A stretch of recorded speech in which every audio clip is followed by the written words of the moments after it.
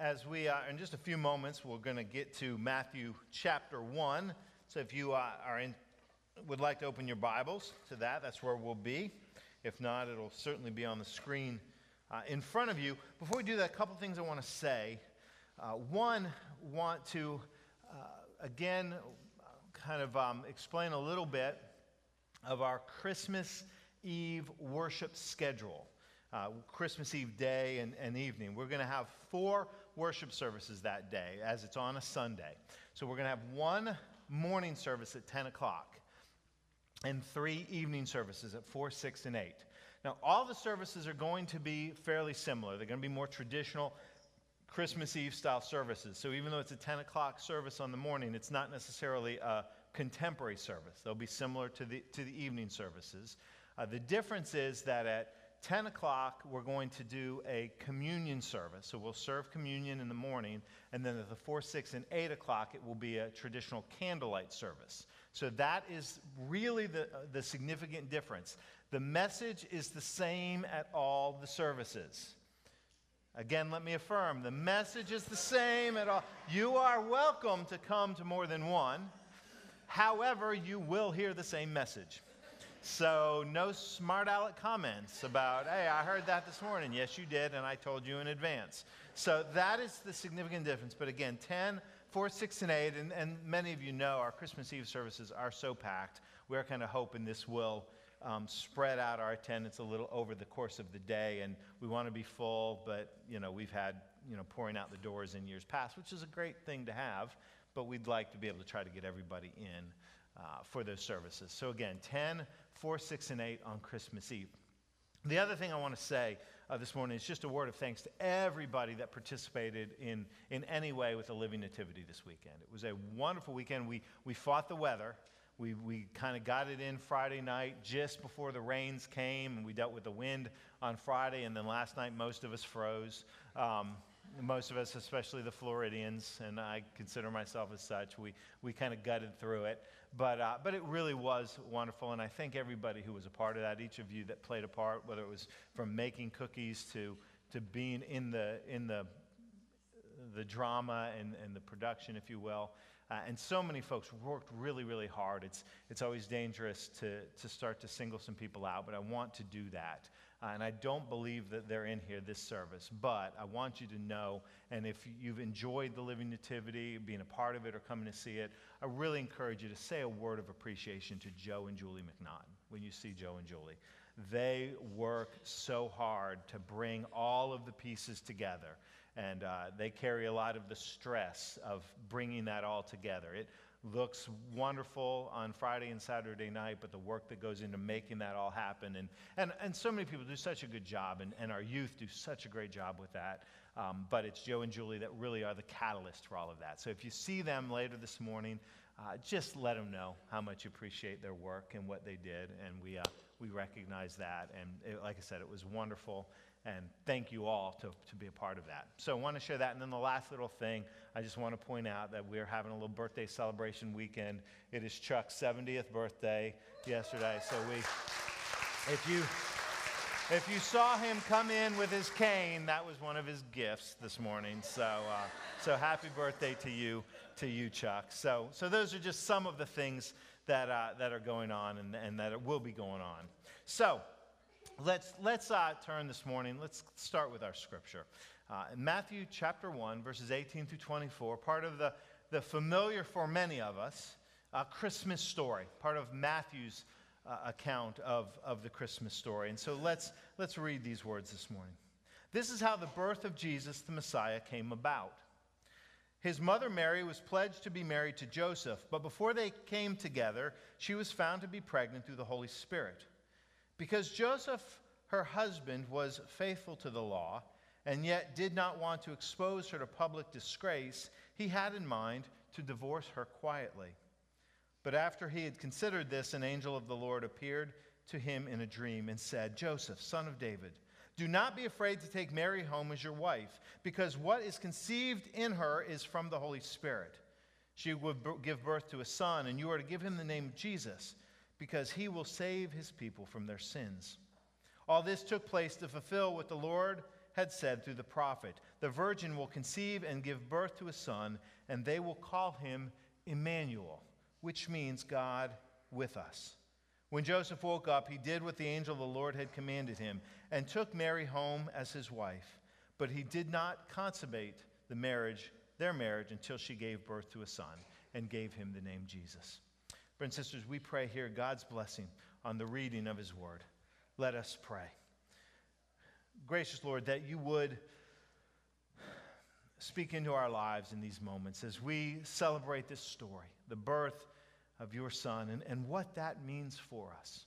Speak your truth, your promise, your hope into our lives. And Lord, give us ears to hear and hearts to receive the good news of Christmas and your story. We pray in Christ Jesus. Amen and amen. So the last song the praise band did, started with that scene that many of us know very well from the Peanuts Christmas special.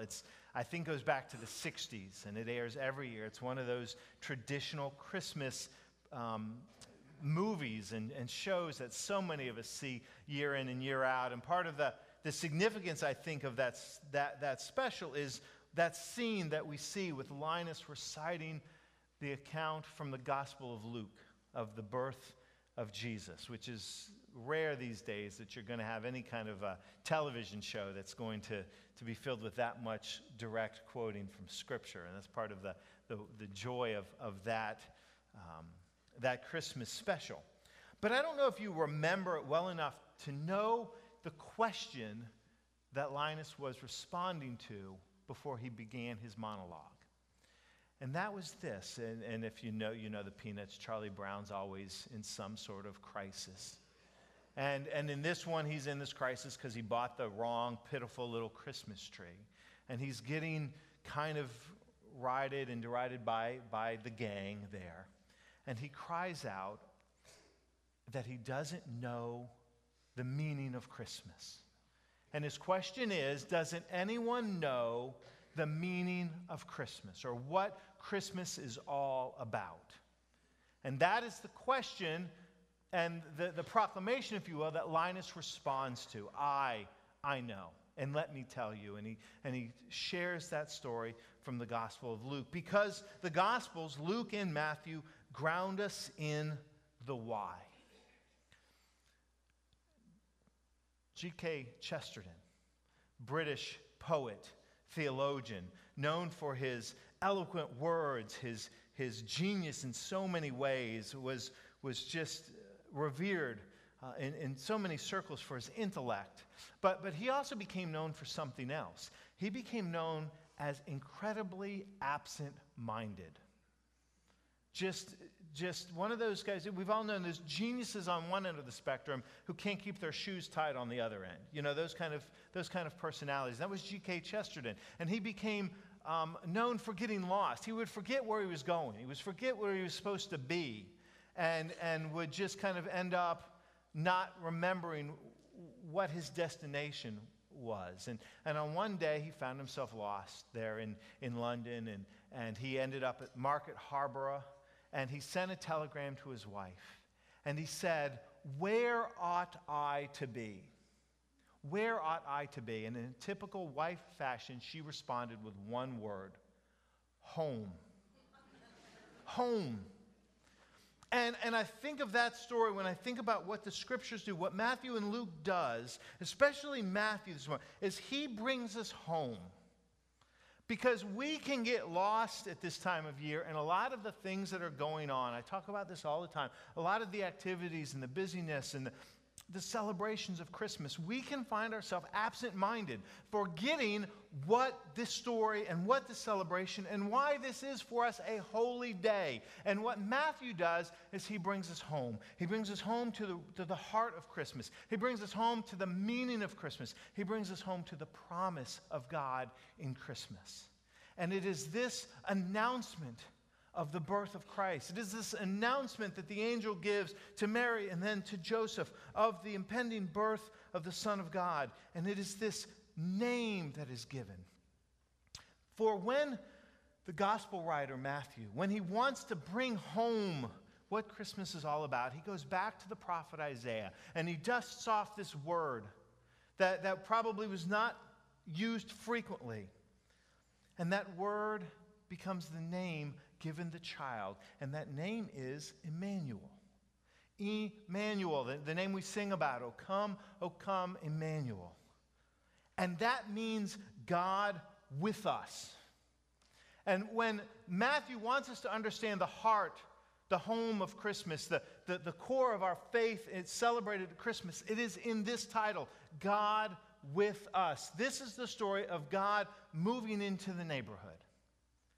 You know, there are the heroes of the faith that exemplify that kind of understanding throughout the scriptures, that God was with them in a powerful and a real way. The men and women that stepped into the unknown, believing God would be with them. Men and women like Moses, who stands at the sea and holds his hands for God to part the way for the people. Men like Shadrach, Meshach, and Abednego, who willingly step into the fire, not knowing that God will protect them, but knowing that God is with them regardless of the outcome. Men like Daniel, who step into the lion's den. David, who faces the giant. We could go on and on and on. These stories of the heroes of faith who lived in such a way that testified they believed God was with them. But the power of Christmas is that it reminds us that that truth is not just for the heroes, the men and women that we put on pedestals, but it's the truth for each of us. There's no qualifier there. It's not God with some. It's God with all, God with us, into the neighborhood. In 2000, a writer by the name of Peter Levenheim, and I've told this story before, some of you may remember it, but Peter Levenheim was startled walking down his neighborhood street one day to see police cars and an ambulance out front in one of the homes. What had happened is, it was tragic that a husband had killed his wife and then killed himself. 2 children that had ran for fear of their lives, that had gotten out of the home. And this horrible tragedy had taken place. And as he's kind of watching this scene unfold, he realizes, though they live on the same street and not many houses apart, that he really knows nothing about this family, and certainly saw no signs of any trouble or turmoil. And as he thought more about that, he realized that that was true for many of the people that lived on the street. He knew nothing about them. And a few weeks later, the for sale sign went out in front of that house. And he just realized that while this was a tragedy and people were saddened at the news, that it really hadn't changed life for anybody. A family was now gone from this neighborhood, but life went on for everyone else. And he started to wonder, do we live in a community, or do we just live in houses that happen to be in close proximity to each other? And so he set out and made it his mission to get to know his neighbors. And he did it in a unique and an odd way, at least odd for many of us. He started asking his neighbors if he could spend the night. His daughter said, "Dad, you are crazy." But what he found was many of the neighbors allowed him to spend the night. And in those sleepovers, he got to know their stories. And in fact, so much so that he wrote a book about it called In the Neighborhood, the making of a community, one sleepover at a time. Because there's power in that kind of connection. I mean, there's few moments that are more personal than when you're sitting around a living room in your pajamas with someone else. And he got to know by being present in their lives. Well, in a far more profound way, that's what Christmas is. That's God coming to be with us in a profound and a deeply intimate and a personal way. Bridging that chasm between God here and us here, but not even bridging the chasm, but coming down to us. There's a song the Gaither Vocal Band used to sing. I remember from my childhood, and the chorus went, "He came down to my level when I couldn't get up to his. With a strong arm, he lifted me up to show me what living is." And that's what God does. He comes down to our level, God with us. Because the truth is, we know the theological power of and the truth of saying that God is everywhere. But what is most personal to us is to believe that God is where I am. That God is with me in the midst of the stuff that I experience. God is with you in the midst of the stuff you experience. God can know and hear all things, but does God hear me? And Christ is God's affirmation, yes. His absolute affirmation, yes. And when we begin to look at the Gospels, we see the implication of what God with us means. What that looks like in our lives, because we see time and time again where God steps into the stories of people in their places of need. And those places of need we can identify with, we are familiar with, because we see a pattern that Jesus establishes in his earthly ministry that is still true today, that in our times of need and struggle, God is with us. And so we find places where God steps into our story. Places, for instance, when we find ourselves lonely. You know, we talk so much, and I'm guilty of this, we talk so much of this joyous, happy, celebratory time of the year, and it is in so many ways. But for some, maybe for you, this is a very difficult time of year. There is those who are experiencing loss and pain and hurt and loneliness. This can be one of the loneliest times of the year. And the truth is that we all probably at some point experience loneliness at different degrees and different circumstances, but most of us, I think, know what it's like to be lonely, even in a crowd of people. I remember the first profound experience of loneliness of my life that I can remember happened in the 8th grade. We had just moved from Jacksonville to Hudson, where my dad was serving. I was the new kid in the new school, and very early in that year, I went on a trip with classmates down to the Keys, down to Sea Camp. But I can remember being on that bus and realizing I didn't know anybody. And getting down to where we were staying and bunking and laying in bed that first night, and it was the loneliest experience I had ever had up until that point in my life. Because I was surrounded by people joking, laughing, playing, and I felt so isolated and so disconnected and so lonely. In fact, I can still feel the emotion of that night. It was so impactful in not so positive ways, but I remember it so powerfully. And I did the only thing I knew to do. I just prayed. And that prayer reminded me of something. It didn't make it easy right away. It was still lonely and it was still hard. But it reminded me of this very promise that though I was lonely, I was not alone. That God was with me. And that becomes the promise of our faith, and God begins to bind us together. And that story ended okay. It was a rough journey for a while, but I eventually connected and got past some of those experiences. But that's really not the point, because it was the reminder that God was with me in the midst of the experience. That's what God does. And the scriptures show us that over and over again. In John chapter 4, Jesus goes to a well to draw water in Samaria at noon, which is a time when people didn't go to the well to draw water, but he knew who would be there. It would be a lone woman in the midst of a community who was isolated and outcast, who probably knew powerfully what it felt to be lonely in the midst of a large crowd. And Jesus met her there, and he met her intentionally, and he met her in her place of need, and he offered her a connection to God, the living water. He meets us in our place of loneliness. We see that in the Gospels, God with us. God meets us in our place of sorrow. On those places when our hearts break and we feel that sense of loss for whatever reason, God meets us there. The same way he met two sisters named Mary and Martha in the midst of their loss, and a brother Lazarus, and offers them words of hope. I am the resurrection and the life. Those who believe in me, though they die, yet shall they live. It's the words of comfort and hope that Jesus speaks into the midst of grief and sorrow. And that's the way God still meets us. God with us in our loneliness, in our sorrow, and in our fear. And this is the universal truth. I'm going to wager nothing on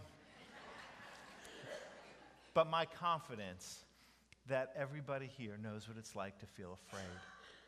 We all know what it's like to feel afraid from the time that we're children and we fear going to school, or as we grow older, we feel tests, or we fear tests and exams and things that will measure our progress and some artificial sense of worth and intellect, relationships, what other people will think about us, our jobs, our financial security, our health, the health of loved ones. There's just moments over and over in life that we face fear, which is why Jesus and the scriptures constantly speak those words. Do not be afraid. Do not be anxious. Because it's hard, because we constantly fear moments, or we face moments in life when we face fear and we fear anxiousness. And I think about those disciples on the Sea of Galilee when Jesus was in the boat with them. If you remember the story, it's in John 4, it's in Matthew 8, it's in Luke 8. Jesus goes to sleep. And remember, the storms came, the winds and the rains, and the boat rocked. And boy, if we can't identify that either literally or figuratively. And they were afraid. And they woke Jesus up. And remember the question they asked him, don't you care? Don't you care if we drowned? And what happened is their fear was birthed out of the same thing that births my fear too often, is they forgot who was in the boat with them.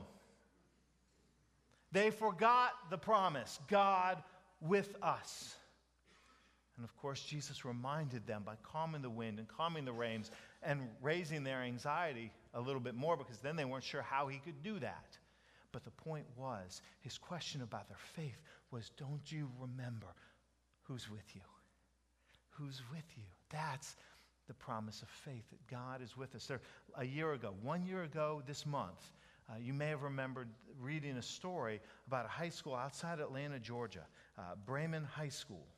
And they were under tornado watch. And so they gathered in the halls and they hunkered down as the winds and the rains came. And for 45 minutes they sat there. And the longer they sat there, the more their anxiety began to raise. And finally, some of the students began to sing. But they began to sing a song that might not have been the first you would have guessed. They began to sing, "Mary, Did You Know?"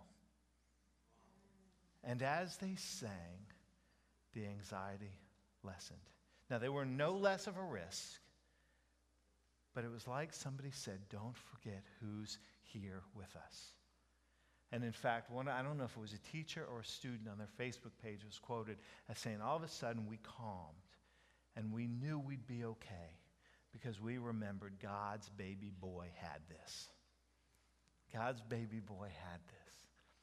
We so often in our journey, in our faith, in our walk, need to remember that promise. God with us.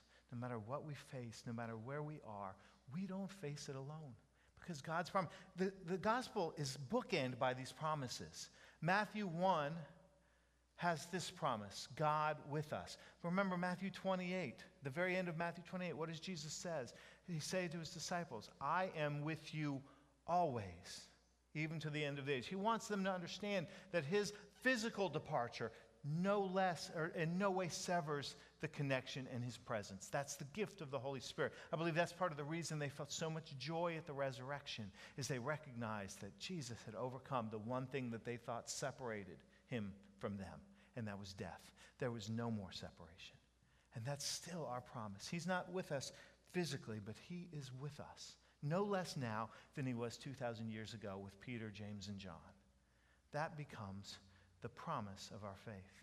And we never outgrow that.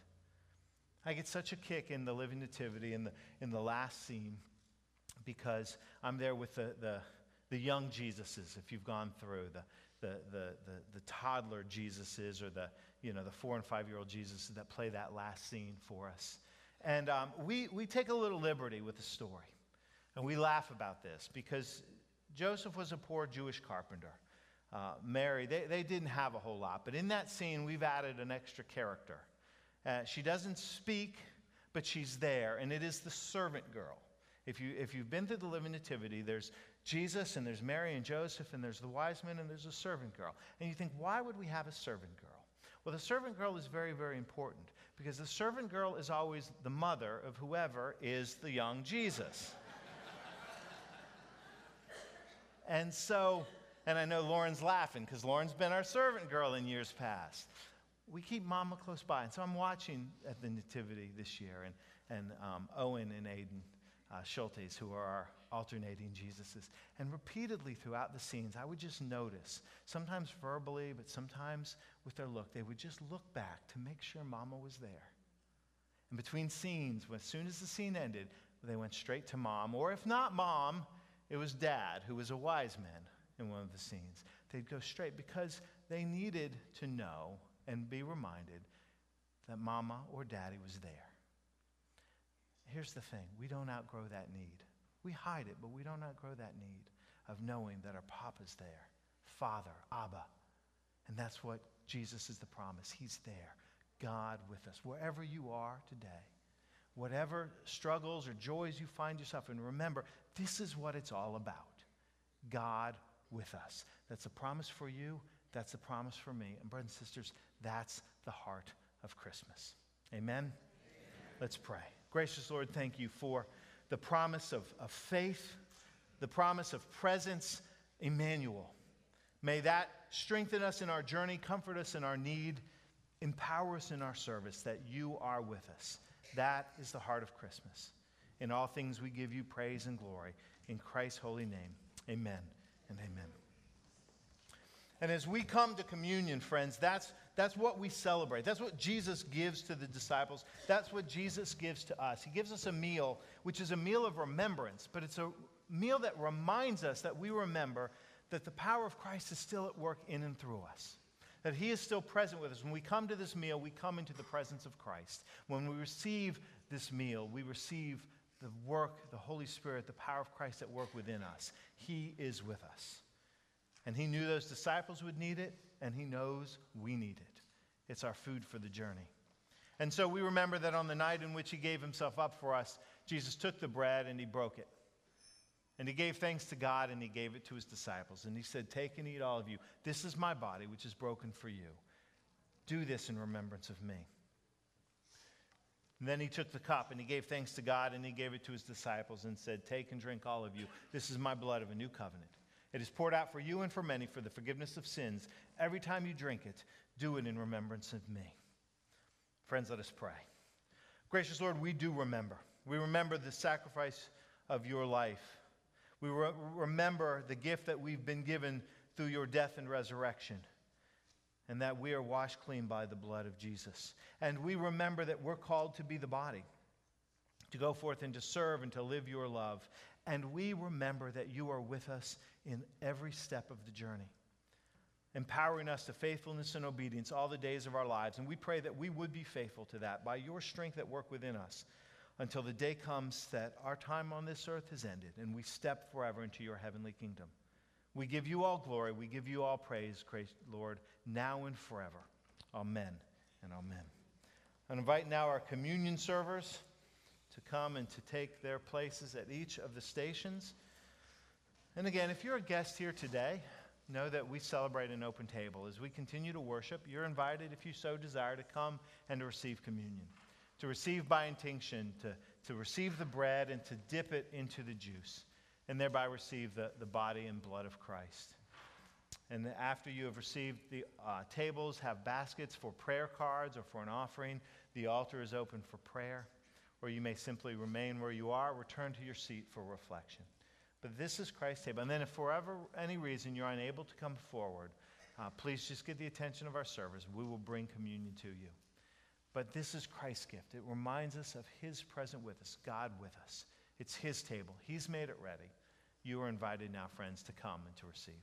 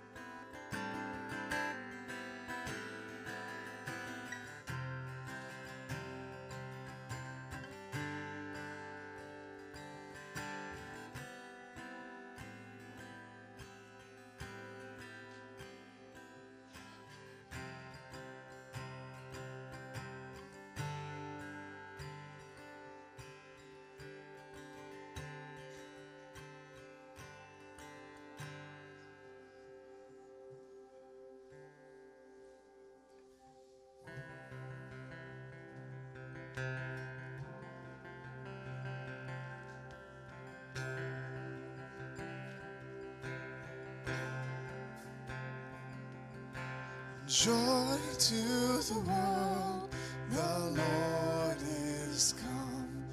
Let earth receive her King. Let every heart prepare him room, and heaven and nature sing, and heaven and nature sing, and hand and hand and nature sing.